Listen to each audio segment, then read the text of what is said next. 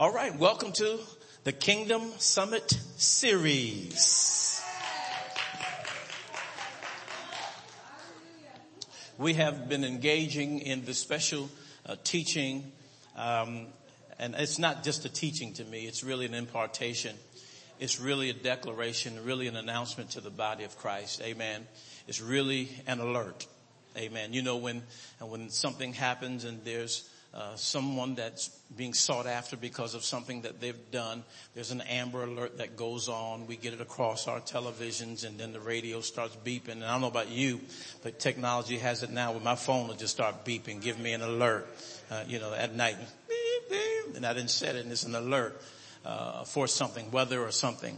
Amen. Well, this to me is an alert that is going out as well. Amen. And we're interested in shutting down a plan of the enemy to short circuit the plan of God. Amen. And I think we have been penetrating in deeply into hostile territory, but I believe that we are claiming new territory as we are advancing and penetrating. Amen. So we thank God for it. In our Kingdom Summit series, there are four emphases or four summits within this particular series.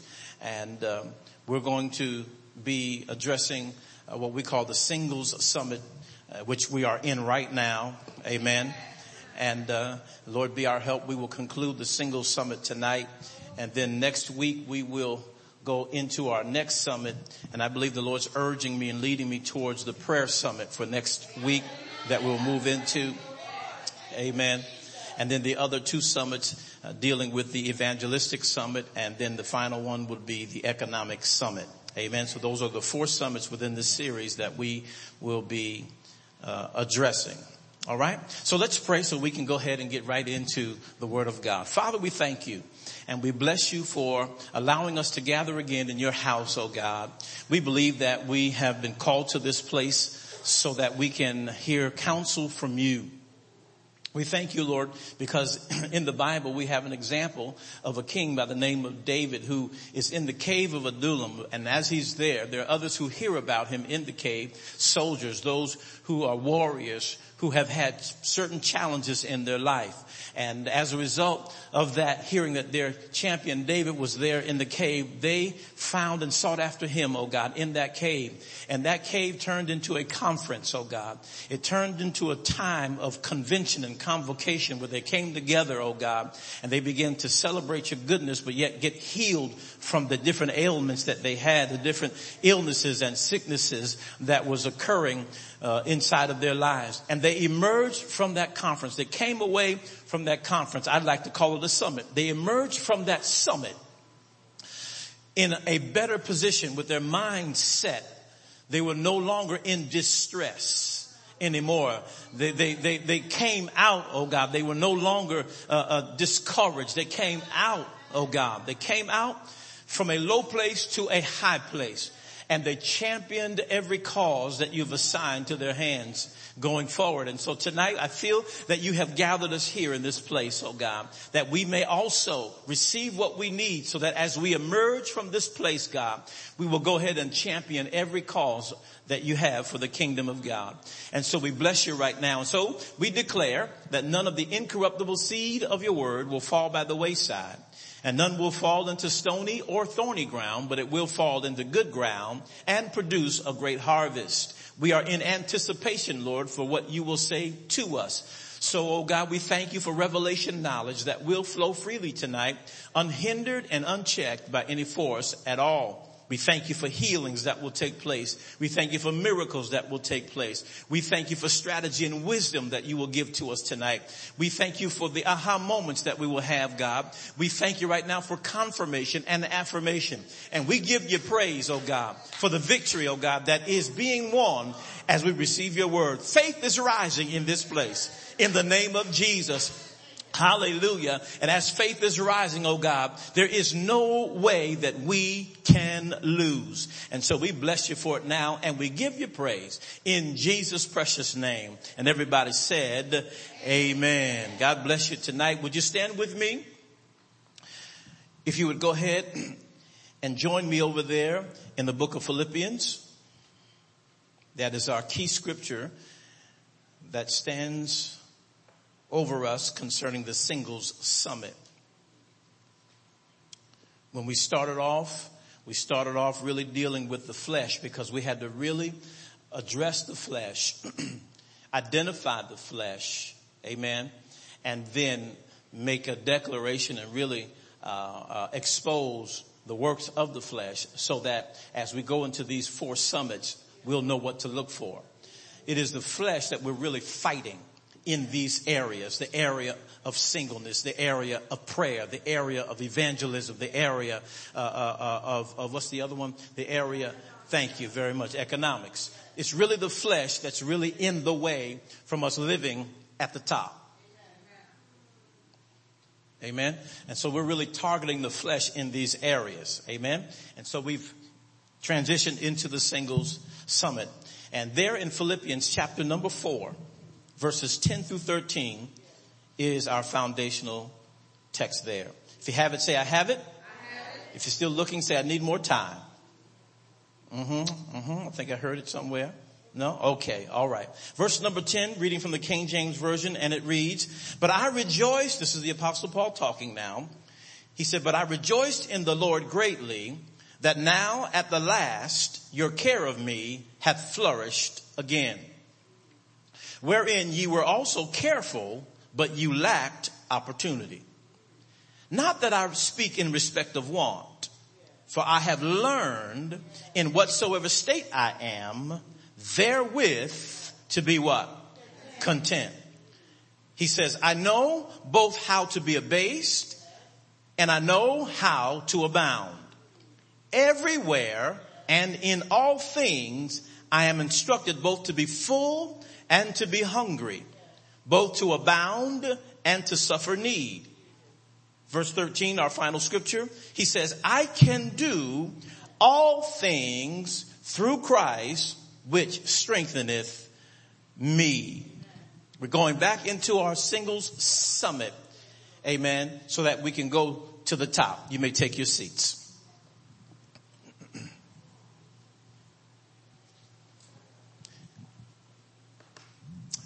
Real quickly, in review, really quick. In review, as we looked at this particular passage of scripture in the 4th chapter, Philippians there, it is a situation, scenario that we discover the Apostle Paul, he is incarcerated. He is in prison. As he is in prison, he is writing this letter to the church that he's established there in Philippi, communicating with the people there. As he's communicating with the people, he's communicating from a prison cell. He is communicating from a prison cell. He is communicating from a prison cell. Now, I'm not stuttering. I'm doing that on purpose, being redundant, because I want you to know his location.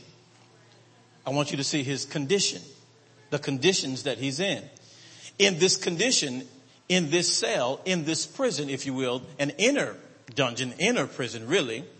He is there now, and he's speaking to the people, and he's thanking God that their gifts that they had sent to him is now getting to him again.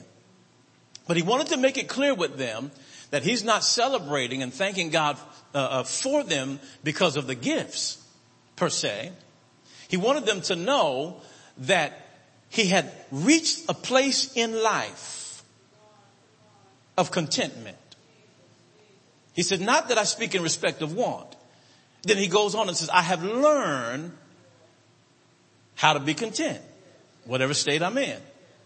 So he shares with them that even though I'm in this prison, even though they are persecuting me, even though the conditions around me are not favorable, I am in a place of contentment.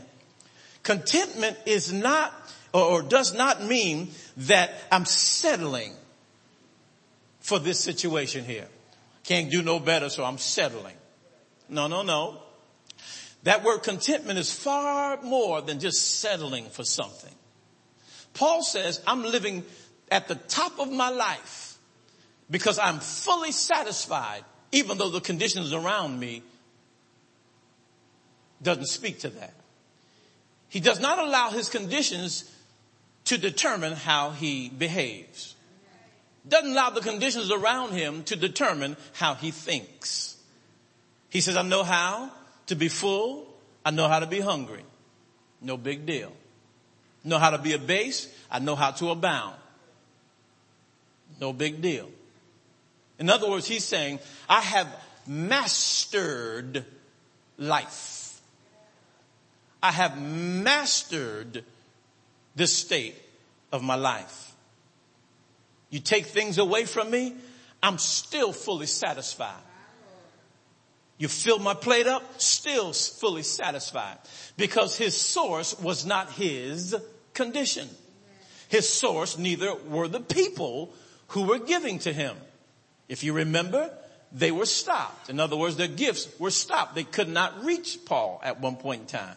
But then they permitted the gifts to now get to Paul again. So Paul says, my dependence is not on you. Thank you, I appreciate it. But I'm not depending on you and what you're giving, nor am I depending on my circumstances around me, but my source is Jesus. He says, for I can do all things, come on, through Christ who strengthens me. So my source of supply is Jesus Christ. Are y'all with me? So, as Paul is talking about being in this place of contentment, being in this place of being fully satisfied, no matter the conditions, he's really speaking about what we're talking about, being single. Okay? I'm not referring to being unmarried. This lesson really is not preparation for marriage. It's really not. The principles will teach you how to prepare for marriage, but this lesson really talking about being single, because there is a difference between being single and unmarried. Okay? Well, what is it, Hodge? Single means to be, come on, some of you know it already. Single means to be what? Whole, complete, come on, entire, lacking nothing, come on, able to stand alone. That's what single means. It means to be whole and complete. Yeah, to be whole and complete. So, it is the will of God for you and I, no matter what state of life we're in, no matter if we are married or unmarried, it is the will of God for us to be whole.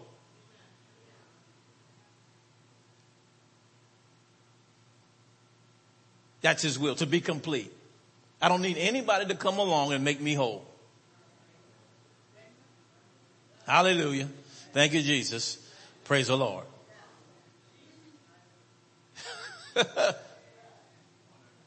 I am not a half person looking for my other half. Come on, this is my other half. For real? No, you ought to be whole. Amen. The journey to wholeness is a process. Okay, now I'm not going to go through it all. You have to pick up last night.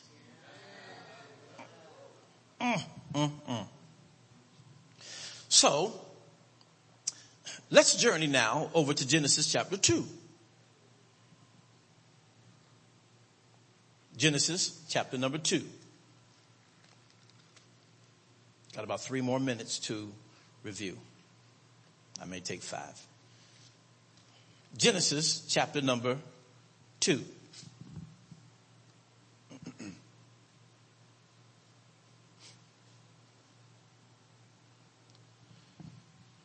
Right there at verse number 15. Now what we're doing, we're now looking at 3 qualities, if you will, of a single or whole person. 3 qualities of a single, or if you will, a whole person. Look there at verse number 15. We'll read from 15 to 18. And the Lord God took the man and put him into the Garden of Eden to what? Dress it and keep it. You might want to highlight that in your Bible, underline it, put quotes around it, do something that makes it stand out. Verse 16 says, and the Lord God commanded the man, saying, of every tree of the garden thou mayest freely eat, but of the tree of the knowledge of good and evil thou shalt not eat of it. For in the day that thou eatest thereof, thou shalt what? Surely die. Look at verse 18. And the Lord God said, it is not good that the man should be alone. I will make him and help meet for him. Hallelujah. Isn't that good? So now from these 4 verses, 15 to 18, there are 3 qualities that I extracted from this. Number 1, stewardship. Number 2, self-control. And number 3, suitability. The 3 qualities that we're extracting from this is that a whole person, a single person, is one who is of good stewardship. Number 1. Number 2, one who is a person of self-control. And number 3, there's a quality of suitability with that person. In stewardship, we define it and we said that stewardship really is the confidence and trust of the owner. We begin to identify that as the scripture talked, it used the term Lord in this passage. Y'all remember seeing that? And the Lord. When it's talking about the Lord, of course, we have to also understand when you use the word Lord, you have to understand that it's also referring to owner. It's also referring to one who's in charge, right? It's also referring to a king, helping us to understand that there's a domain there, that there's a sphere where he rules. Okay? Using the term Lord. And if there is a Lord, then there has to be a servant. So now, characters that we see now is we see God in his name Lord as owner. Then there is a servant, and that character is Adam in our scripture. He is the servant. If there is a Lord and if there is a servant, then there also has to be, as a result of being a servant, accountability and responsibility. Remember we talked about that? There has to be accountability and responsibility. Right? Now, if we said that there is a Lord and there is a servant, which means that there is accountability and responsibility, then we looked at that whole idea of submission. Oh my Lord. Submission. And I said that submission is a blessing.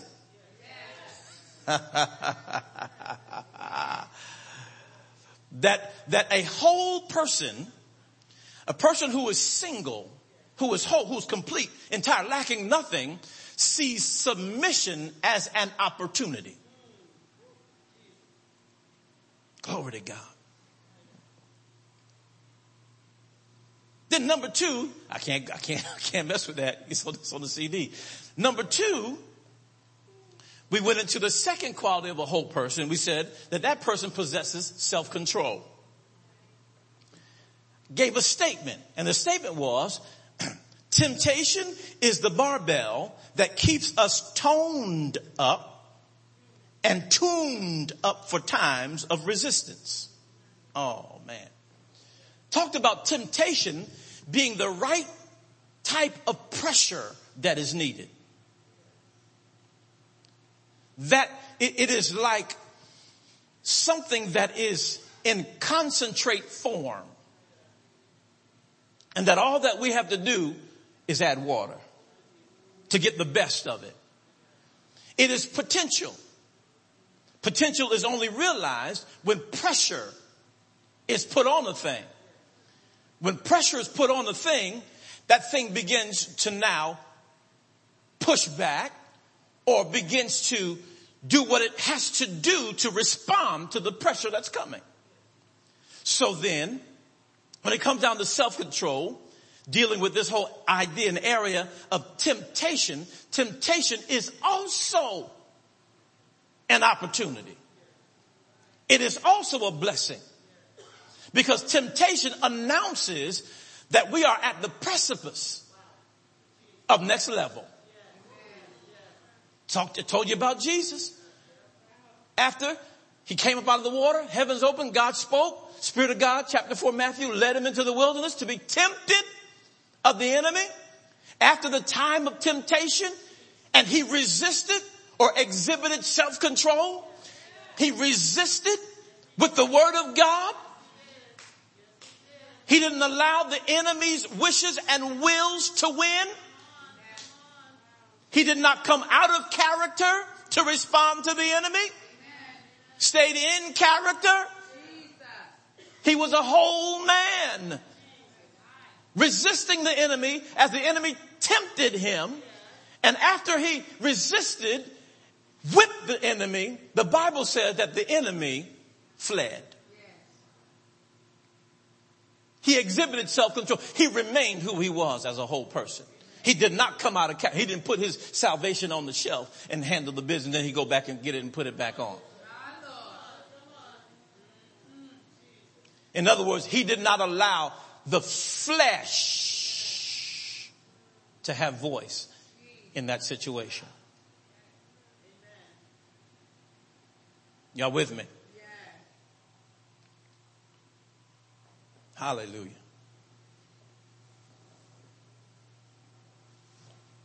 Number 3. Let's dig in. Y'all ready? Let's dig in. We're at 3. The third quality that we're lifting now from Genesis chapter 2, verses 15 through 18, I'm going to add another verse in a second so you can see this, okay, is suitability. Suitability, or of course the root word is suitable. What does it mean to be suitable? The Bible says there in verse number, the first 2 points came out of verses 15, and then the first one came out of 15. The second point came out of 16 and 17. The third one comes out of 18. The Bible says there, and the Lord God said, it is not good that the man should be alone. I will make him and help meet. You see that word meet? Go ahead and highlight that or underline that. Some of you who have translations, it might say helper. But the KJV is the word I'm looking for. Meet. M-E-E-T, not M-E-A-T. He says, God said, it's not good that the man should be alone. And then God said, I will make him and help meet for him. For years, I have heard this. For years. Growing up in my family, hearing it around other people's family, hearing it out in the street. Everybody wanted a helpmate. Helpmate. Even when I tell people help meet now and read it in the Bible, when they repeat it back, they say helpmate. It is not mate. It is meet. It is meet, and it is that on purpose. Meet is the word suitable. It means that which fits. Now, it is not a one size fits all. Okay. It is that I will make for him and help. I will make him and help suitable. It deals with fitness. It deals with qualifying. Because we are made up in a certain way, a whole, I'm ahead, but I gotta go ahead. I can't hold this one. A whole man, a whole woman, my Jesus, is made in a certain way, that everything, cannot fit.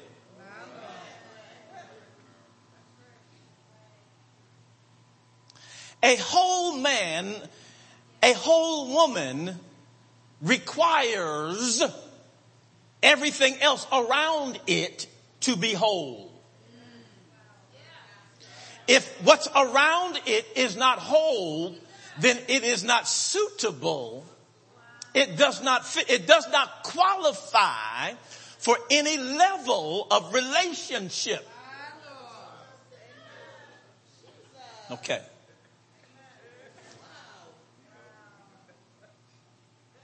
So meet is the word suitable or that which fits.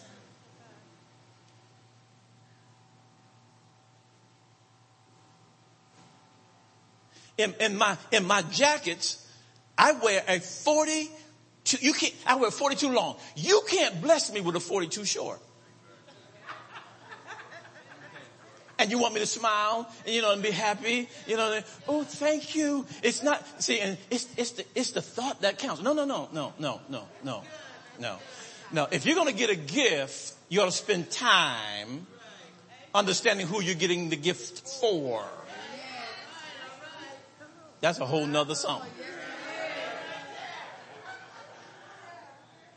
Because God, through his son Jesus, took the time to give gifts to the church. I can't even bother it. Okay, now I'm going to back off of that because that's not what we're talking about. That's in the shepherd's mantle class. But suitable. Okay, you cannot. Here, Pastor. Here's a 42. Okay, I'm waiting for the rest of it. Right? 42 short. No, I don't wear 42 short. No. I don't wear 42 husky. I don't wear 42 regular. It is not a 42 extra long. It is a 42 long. Okay? No, that's not for you to do anything. I'm just saying you wear a certain size. Okay? Some of y'all don't need, you don't need to go over there where the 10s are because, just leave the 10 alone. All right? You can't wear a 10. I'm not looking at anybody. Okay? I'm talking about petite. What are you doing to the petite? I'm just looking. Okay. Now I want to drill this home. I'm not cracking on anybody. My point, I'm making you laugh, but my point is this, that when it comes down to when the Lord says, I will make him and help me, he's talking about suitability.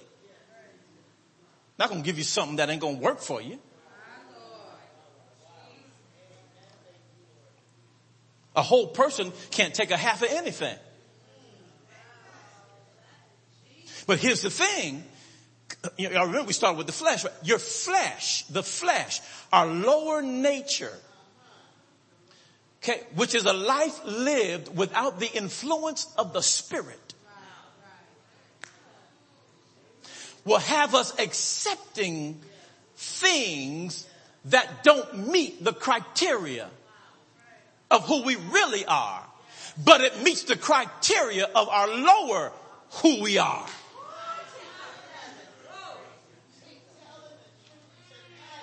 Hallelujah. Hallelujah. Amen. Okay, and I'm not just talking about a person. I'm talking about relationships. There's so many relationships that we have to deal with here. Yes, there is a human relationship, male, female, and even philios when there are friendships. Okay, there are philios relationships where we're friends. It could be a male and a female in a philios relationship, or a male and a male, or a female and a female. Philios, friendship.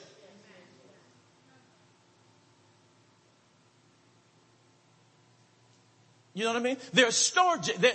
There's a family relationship. Okay, y'all with me? There are job relationships. When you work for a company or a business, you have a working relationship. Amen. There are some stores that some of you you have an affinity towards. I try to get you to go to other stores. No, you got to go to Macy's. For what? You going to pay arm and No. I have information. So I'm sorry for saying that. I just have information. Macy's mark up their clothes so high it don't make sense. And when they give you 40% off, that's what they should have done from the beginning. But that's neither here. But some of you like, some of the stores, you know what I mean? Marshalls and things of that nature. They're good stores, but you have a relationship with that store. Some of you do your grocery shopping. Who go to Stop and Shop? A few hands. What are the other stores out there? Target. I go Walmart. What's the other one? Price Right. There's something about that price being right. Right? Right? But there is a level of a relationship that you have. Are y'all with me? Yes.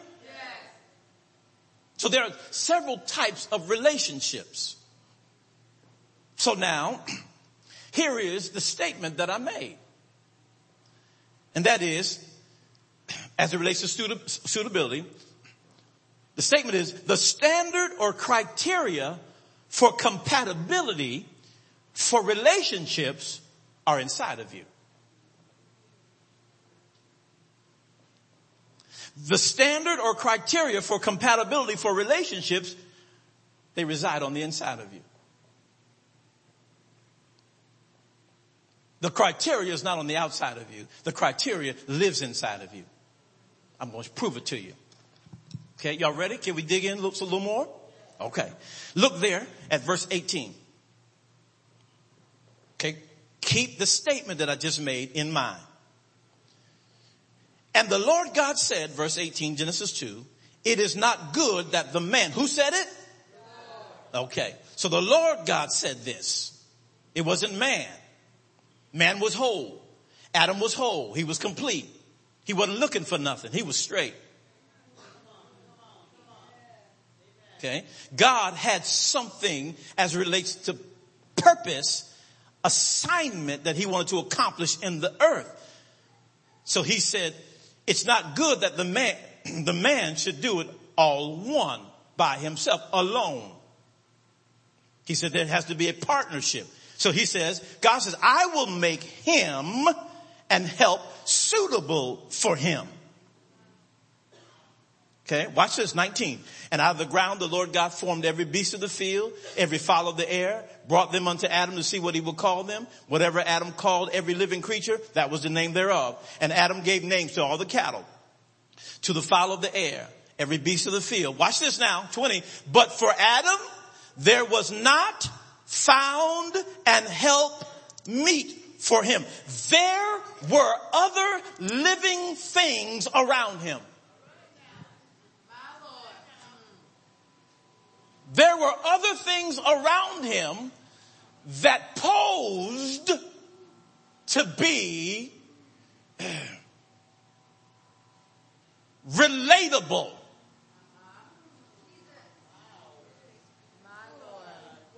God made the animal kingdom, brought them to Adam.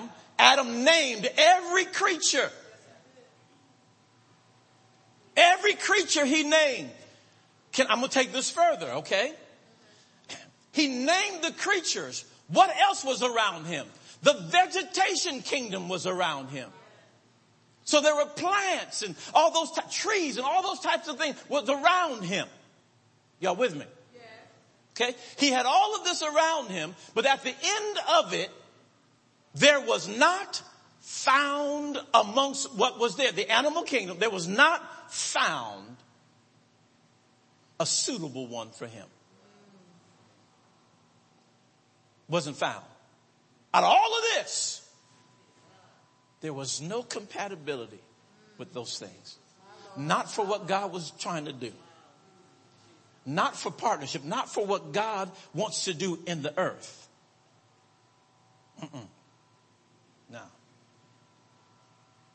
No. Couldn't find. There was not one. Not amongst any of this was there any suitability, compatibility. None. Everybody say none. See, and that's the thing that I really want to press in tonight.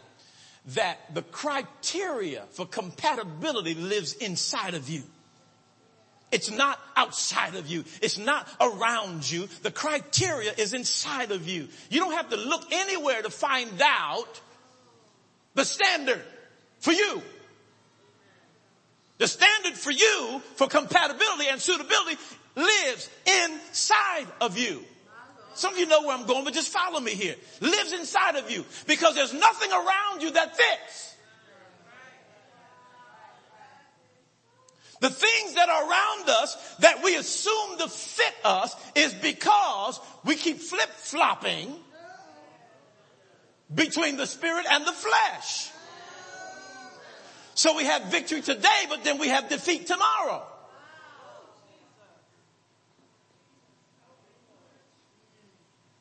So then we end up in and with relationships that are toxic and not good for us.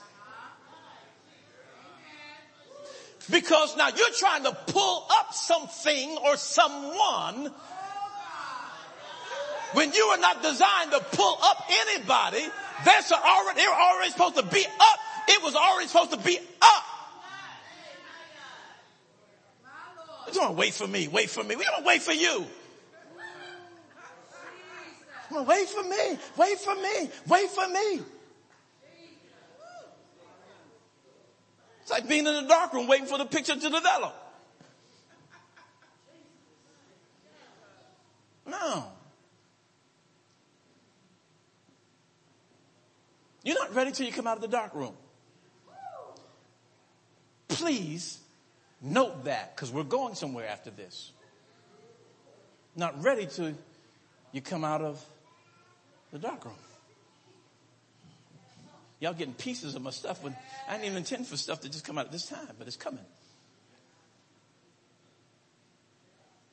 But the challenge is this. Because we allow the flesh to have voice again. We open the door to our lower nature. We throw our discipline out of the window. Press pause on our commitment.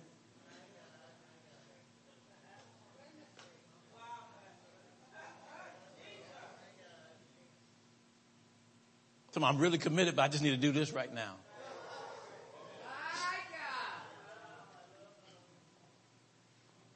See, and when we can do that, that means that there is an alien living in there somewhere, dormant, poking its head at the most inopportune time for you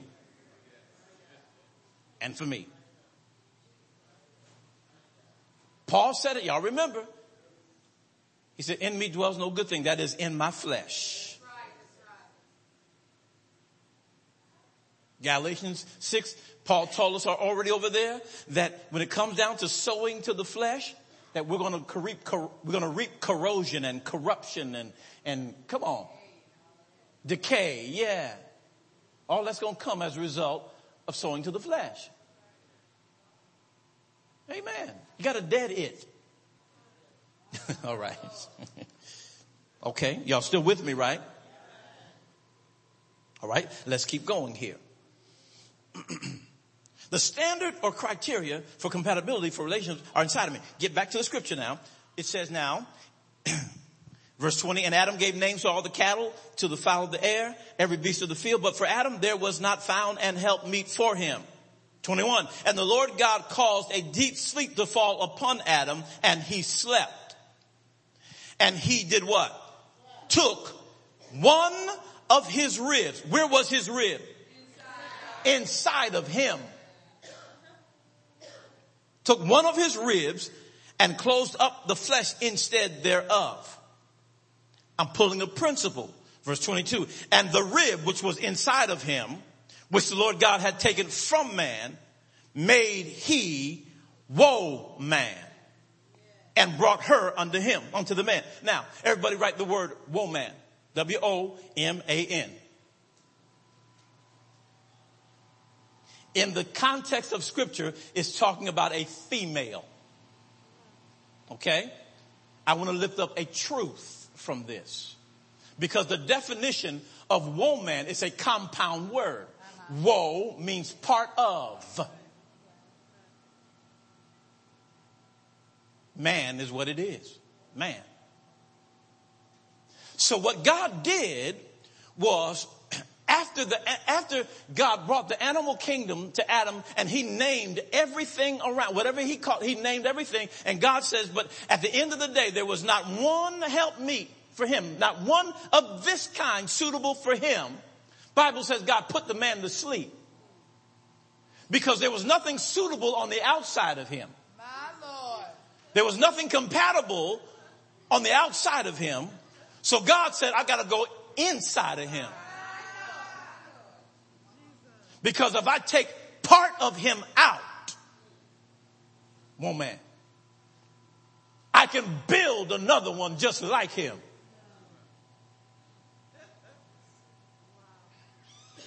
God made the male man from the dust of the ground. Okay?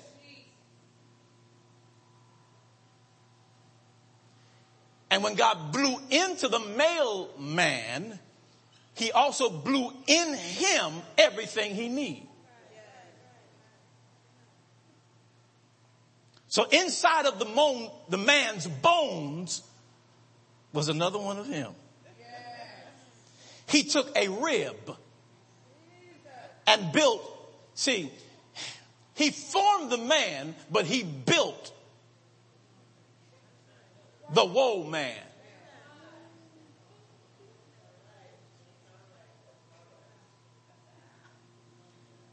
He had enough sense to identify that which when he woke up, he was able to identify that thing that he saw in front of him because it was just like him. And since he had the ability to call things and name them, he said, whoa, man. I will call her whoa, man. She is part of me. She is a wombed man. She's a man with a womb. She is me. She is the reproductive part of me.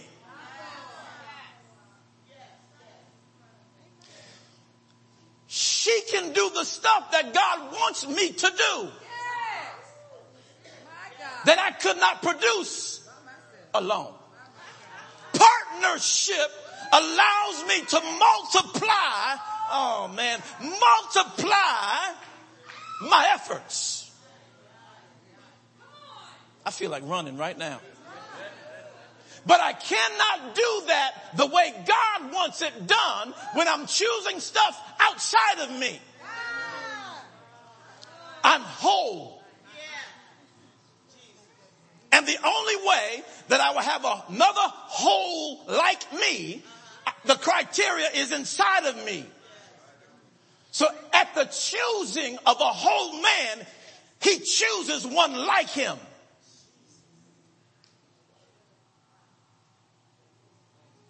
That is the standard in him. He, when I say he, she, you with me? He can only produce what's in him.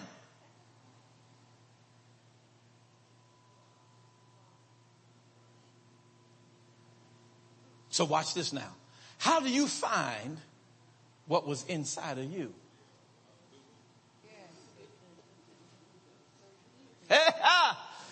How do you find you?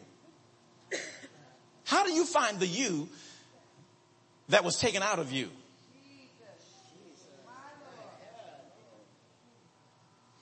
Because in life, I need relationships for partnership. I need relationships for purpose. Because I realize I cannot do it all one. I cannot do it alone.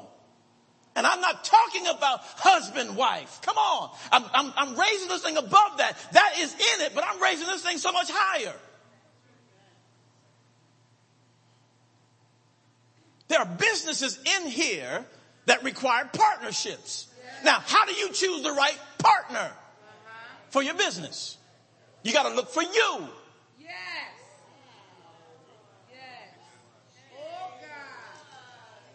But if you don't know you, anything anybody will do. It becomes a flesh choice because my spirit is not involved to influence my choices. Flesh. Okay, y'all grabbing this?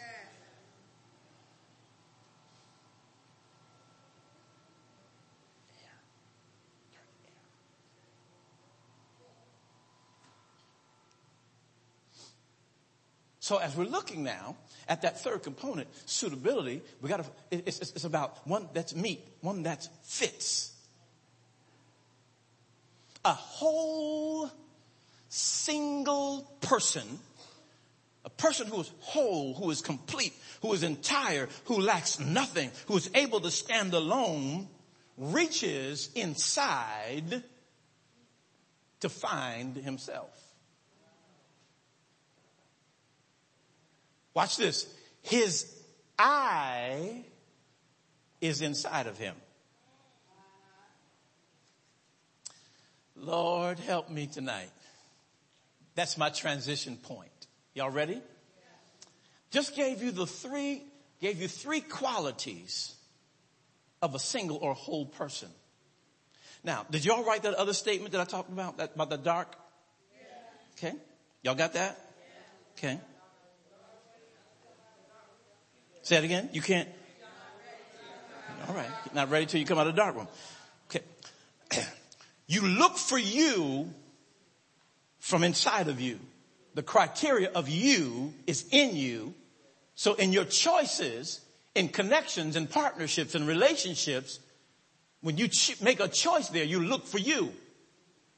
The whole you. If you ain't whole, you may have some challenges. That's what we're trying to work on. Okay, we're killing the flesh. We're deadening the flesh so that there'll be spiritual influence. Paul said after he talked about his struggle, he said he found laws. Then at the end of chapter 7, he said, I thank God through Jesus Christ. Hallelujah. Thank you, Jesus. He pulled out his handkerchief and wiped his brow.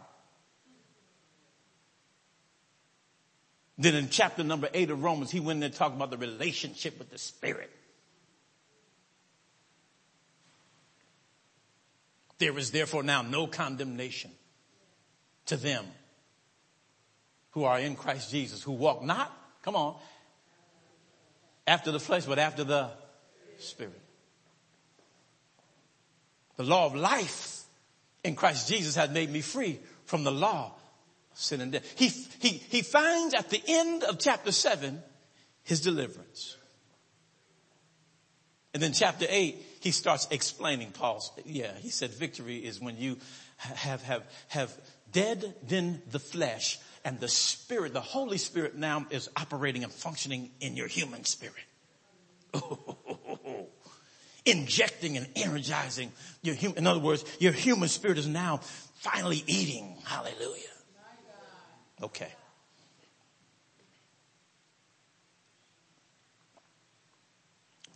So now, you ain't ready till you come out of the dark.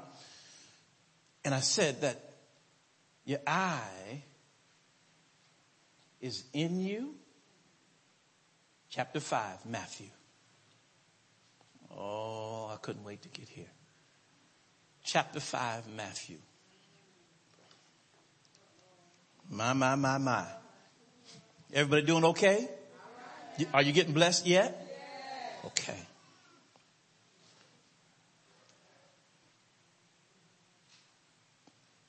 Matthew 5. Oh, I feel like howling right now. I feel like a shabak.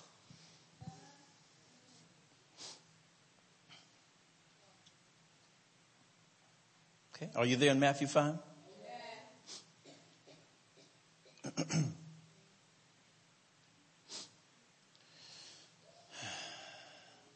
Matthew 5 opens up with what we know now in hindsight, what has been labeled as the Sermon on the Mount. It's the Sermon on the Mount. Jesus is on the Mount of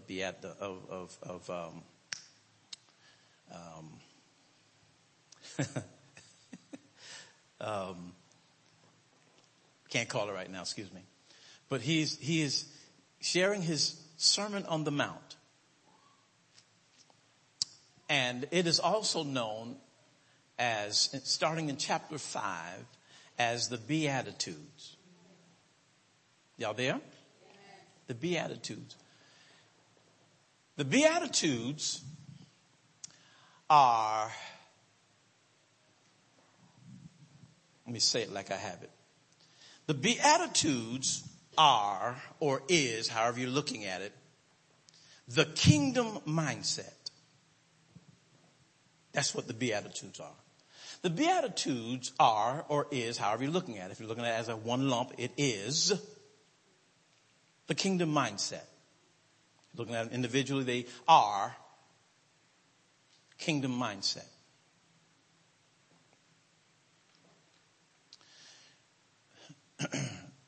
As it is the kingdom, as it is the kingdom mindset, it also releases the character qualities of kingdom citizens.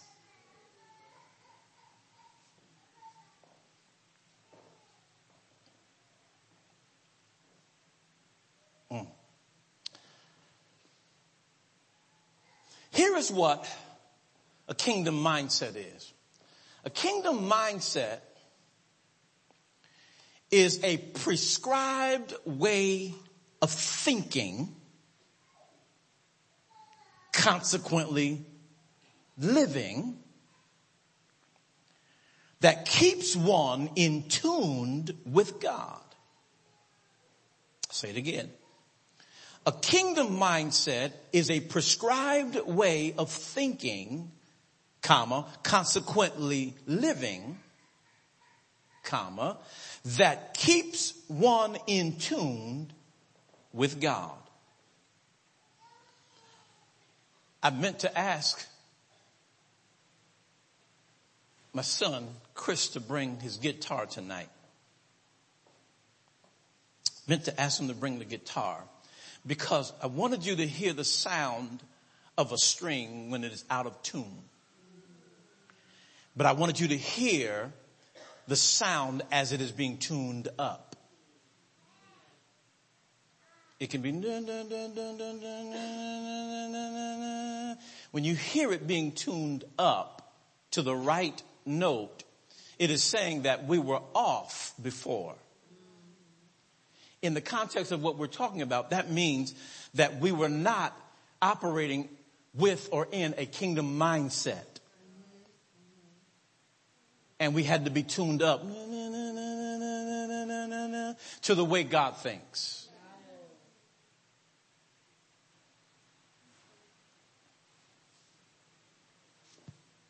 Okay, let's keep going. Proverbs, just kind of make note of this, 23. You know what? I want to go there. Go to Proverbs 23 real quickly, then we'll jump back. Proverbs 23, verse 6. We'll look at verses 6 and 7. Now, remember what I said now. The Beatitudes are, or is, a kingdom mindset. I said a kingdom mindset is a prescribed way of thinking, consequently living, that keeps one in tune with God.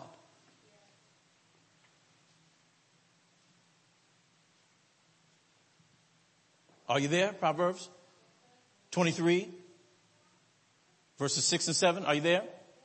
Okay. Look at what it says there in verse number 6. It says, eat thou not the bread of him that hath an evil what? Eye. Where did I say the eye was? Follow me. Eat thou not the bread of him that hath an evil eye, neither desire thou his dainty meats. Verse 7. For as he thinketh in his heart, so is he. Eat and drink, saith he to thee, but his heart is not with thee. Now this is critical because many times we go to verse 7 and we quote the first part of it. Right? For as he thinketh in his heart, or as a man thinketh in his heart, so is he. Right? And that's cool. But for as he thinketh in his heart, so is he. Eat and drink, saith he to thee, but his heart is not with thee. Verse 6, go back to verse 6 again real quick. Verse 6 says, watch this now. Eat thou not the bread of him that hath an evil eye. Neither desire thou his dainty meat. What this scripture is talking about is a king. It is talking about a king who invites you to a meal, but he doesn't really want you there.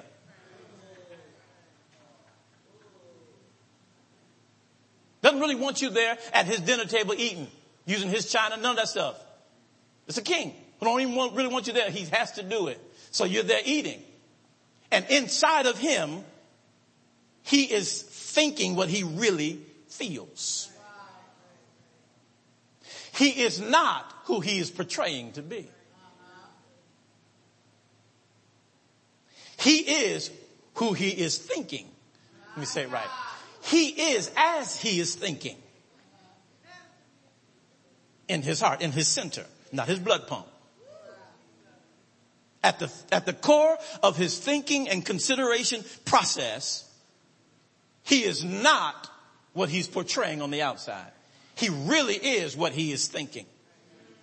And what he is thinking is he wants you to get up from his table. He really wants you to get up from his table. Verse 7.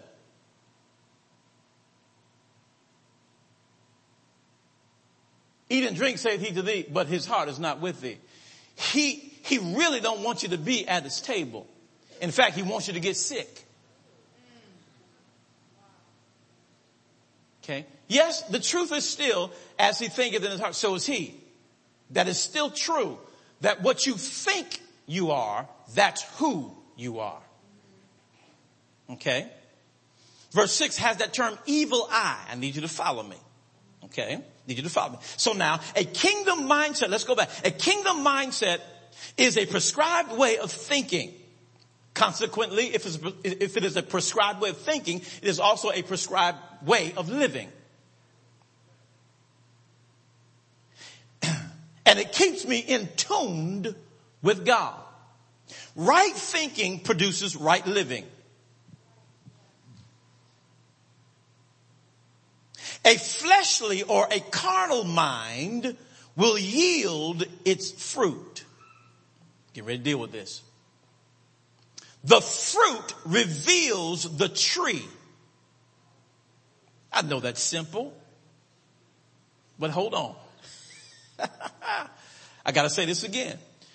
Right thinking produces right living. A fleshly or carnal mind will yield its fruit. The fruit reveals the tree. What is a tree? The fruit reveals its tree, or the tree is your desire, your treasure, and your reward. Okay.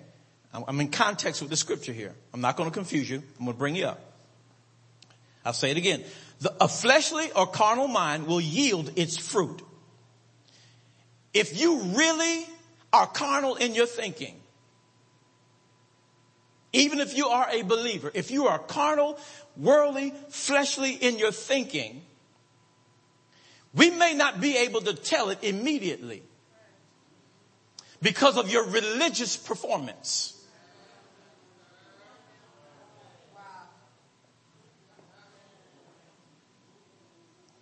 Because of your religious performance. So let me just go ahead and tell you, I'm going to talk about hypocrites in a minute, okay? Because of your religious performance, a fleshly carnal mind, hallelujah, if that is in someone, we may not be able to see it initially, but in the right season, you will yield the fruit. The fruit will tell me what kind of tree you are. The fruit will determine and tell us all whether you have a fleshly or carnal mind. A fleshly or carnal mind will produce. As he thinketh in his heart, so is he. It will produce what it really is. A religious face is on it now, but that don't mean you're whole. It means you're a Christian perhaps because you confess Jesus as your Lord, but it doesn't mean that you're a whole Christian. So our lifestyle will produce worldliness as Christians. So I'm a Christian with a worldly lifestyle. My flesh, my fleshly thinking will produce the fruit of it. It will show me. The fruit will tell us what kind of tree. It will tell us your real desires. It will tell us where your treasure really is. It will tell us what you really want for a reward. See, believers who are whole, they want as their reward because who they are first. They are spirit first. They are not body. They are spirit who has soul living in a body. So a spirit being who is whole will want as a desire spiritual things. A spirit being who is whole will want as a reward, a spiritual reward. Y'all have to follow me. Because that which is spirit or spiritual has eternal value. Come on, come on, come on. That which is not and that which is produced of the flesh has temporal value. When you see people hungering and going after money, you know what kind of tree they are. You know their thought process. If you see people hungering,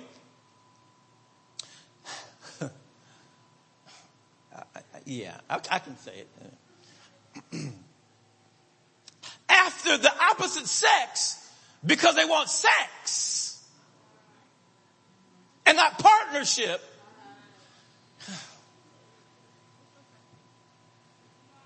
it will produce it.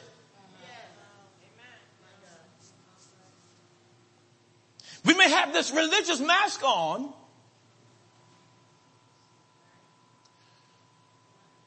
but the fruit will bear it out. The fruit will bear it out. The fruit will bear it out. Okay, I'm lingering. I'm staying too long right there. Staying too long. Staying too long. Go my mando lobosa. Hallelujah. Y'all with me?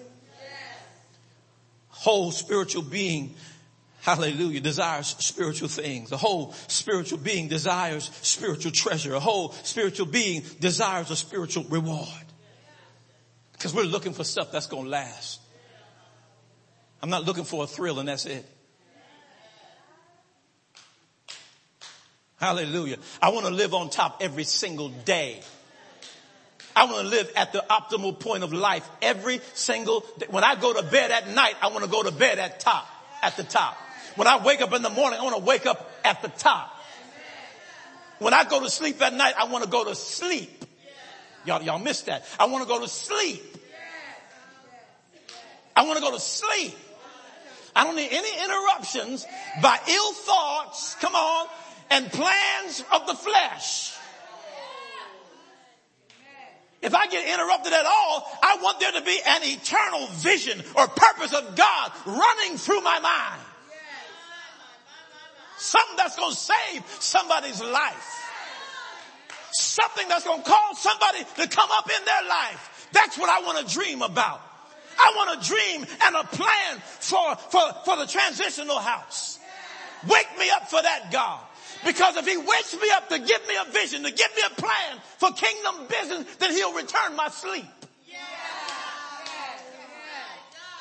He'll restore my soul. Stop it. Hallelujah.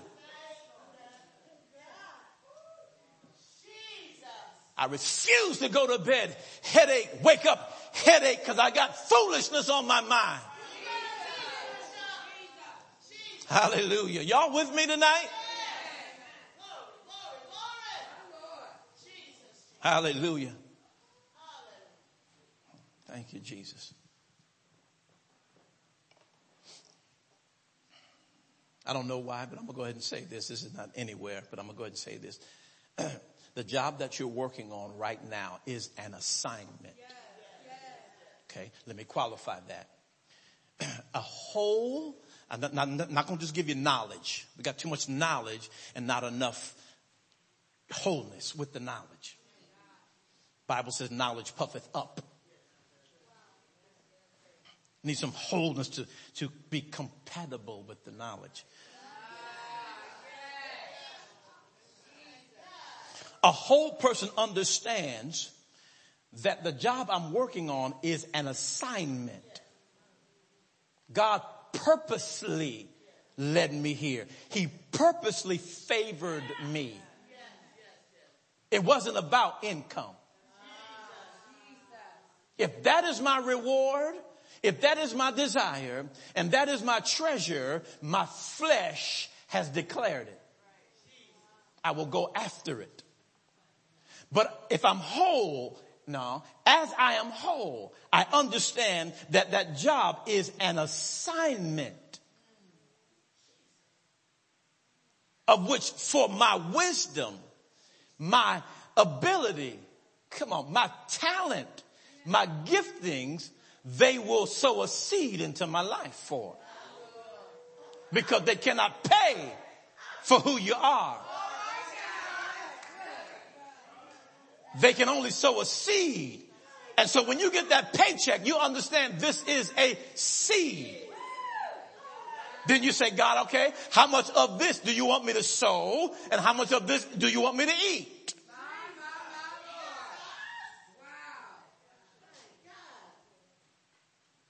Hallelujah. That is not a reward for my hard work. But if it is for you, then we still got to work on the flesh. We still got to dig it out. We got to dig that flesh out. Let me hurry. How much? How am I with my time? How much? Oh, don't scare me. Whew. All right. Okay. Let me hurry though. Y'all still with me? Yeah. Okay. Go to verse number 20, Matthew 5. Now I'm ready. But the attitudes are attitudes. It's a kingdom mindset. Hallelujah. I got to be in tune with the kingdom mindset. Hallelujah. Matthew 5. Look at verse number 20. For I say unto you, this is Jesus preaching. This is the longest recorded message of Jesus.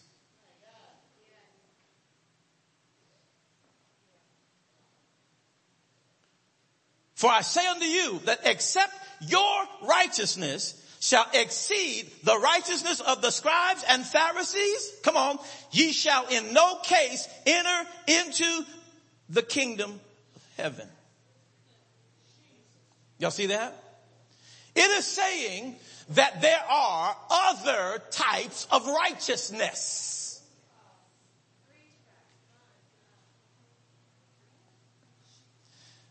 There is a carnal, worldly, Pharisaical righteousness that has forms, that has,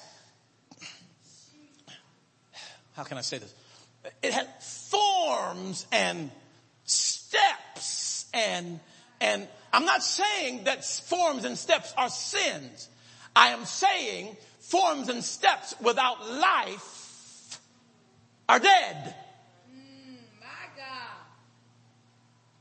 Dark. Darkness is a sign of the lower nature of man. He is spiritually blind, spiritually dead.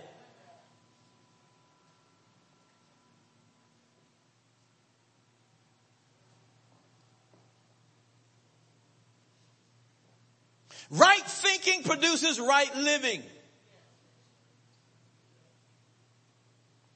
Matthew 5:20 teaches us that righteous living is in conflict with religion. Religion filled with its formalities has no power.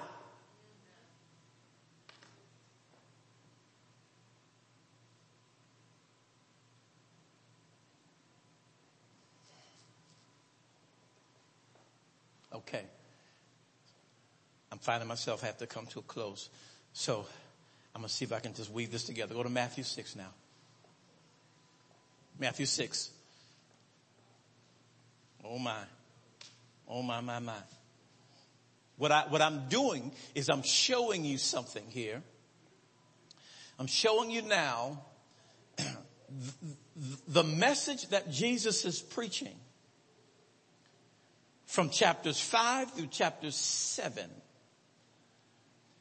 is sharing with us the character / attitude of kingdom thinkers.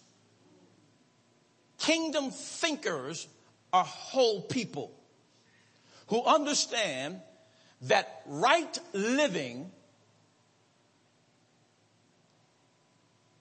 is kingdom living. That living according to a prescribed standard, oh Lord,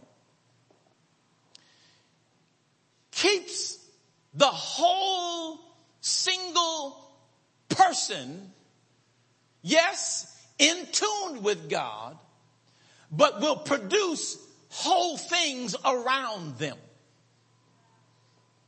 Glory to God. You will find out that once wholeness comes into your life, you will have very low tolerance for mediocrity and flesh-like symptoms. You know, flu-like, flesh-like symptoms. You will spot flesh. Your radar. Okay? Which is the Holy Spirit in you will go off when flesh presents itself. Hallelujah. Now you don't just get out of character because we have self-control. So when you see flesh presenting itself, you stay right in there. You know what I mean? You stay right in the character. Everything that we were taught with that the Beatitudes, we stay right in. Ain't no problem. We just see it as an opportunity for next level. Every time temptation comes, opportunity, next level, next level, next level. Boy, I got through this one fast. You know, you be saying stuff, wow, I made it through this fast. I got a test already. Yes. Yeah, you got it.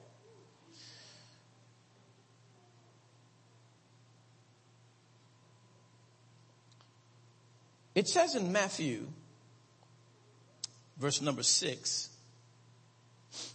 Matthew chapter 6. Oh man, I got so much highlighted here, I can't do it. So let me go right here. Verse number,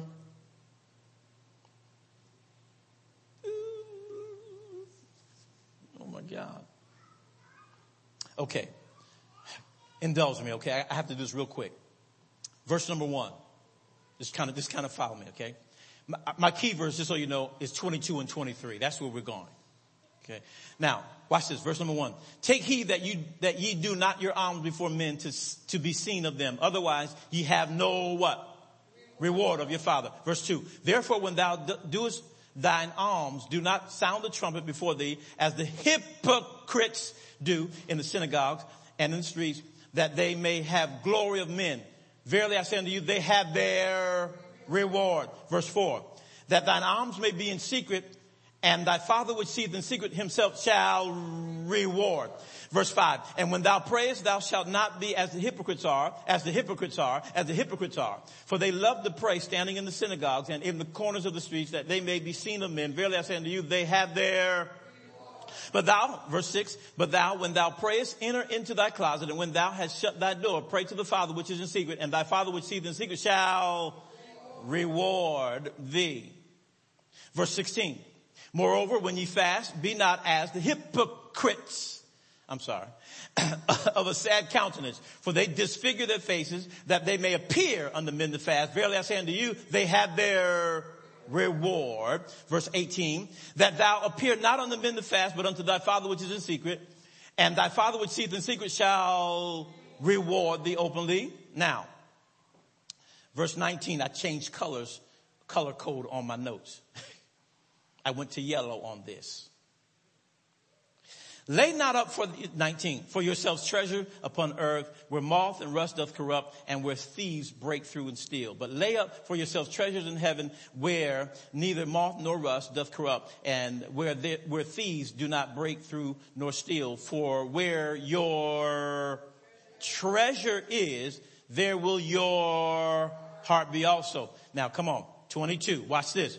The light of the body is the eye. If therefore thine eye be single, what happens to the body? Thy whole body shall be full of light. But if thine eye be evil, sound like that king back over there in Proverbs. Evil eye. But if thine eye be evil, thy whole body shall be full of darkness. If therefore the light that is in thee be darkness, if you think what you have is light, but it's really darkness, it causes greater darkness. How great is that darkness? You cannot serve two masters. You hate the one, love the other. Hold on to one, despise the other. You can't serve God and mammon, in this case referring to wealth. Now, let me close with this. 2 minutes. All right. Let me close with this for tonight. I thought I was going to finish single state tonight. I got close. But let me close with this tonight. Your eye is the light of your body. Okay. The understanding of that eye being the light of the body is, I used the word already, is your spiritual understanding of God. His righteousness. Spiritual understanding of the kingdom. Your eye. If the eye, your spiritual understanding, the Bible says, is single. That word single referring to focused. Then you bring light to your whole body. Eye is the gateway that allows things in. Your body, the figurative speech of the scripture concerning your body speaks of corresponding action. If you're focused on the kingdom, you cause your body to receive kingdom light. Or your response, your physical response, your corresponding action is kingdom action. But if your eye is evil, dark, it will produce dark actions. If you have no spiritual understanding, you are deceived. You think you have light, but you don't. You bring more darkness to your body. And right there, I have to stop. My time is up. I got to stop there. I don't want to, but I know it's a moment of contemplation for you, right? Moment of contemplation.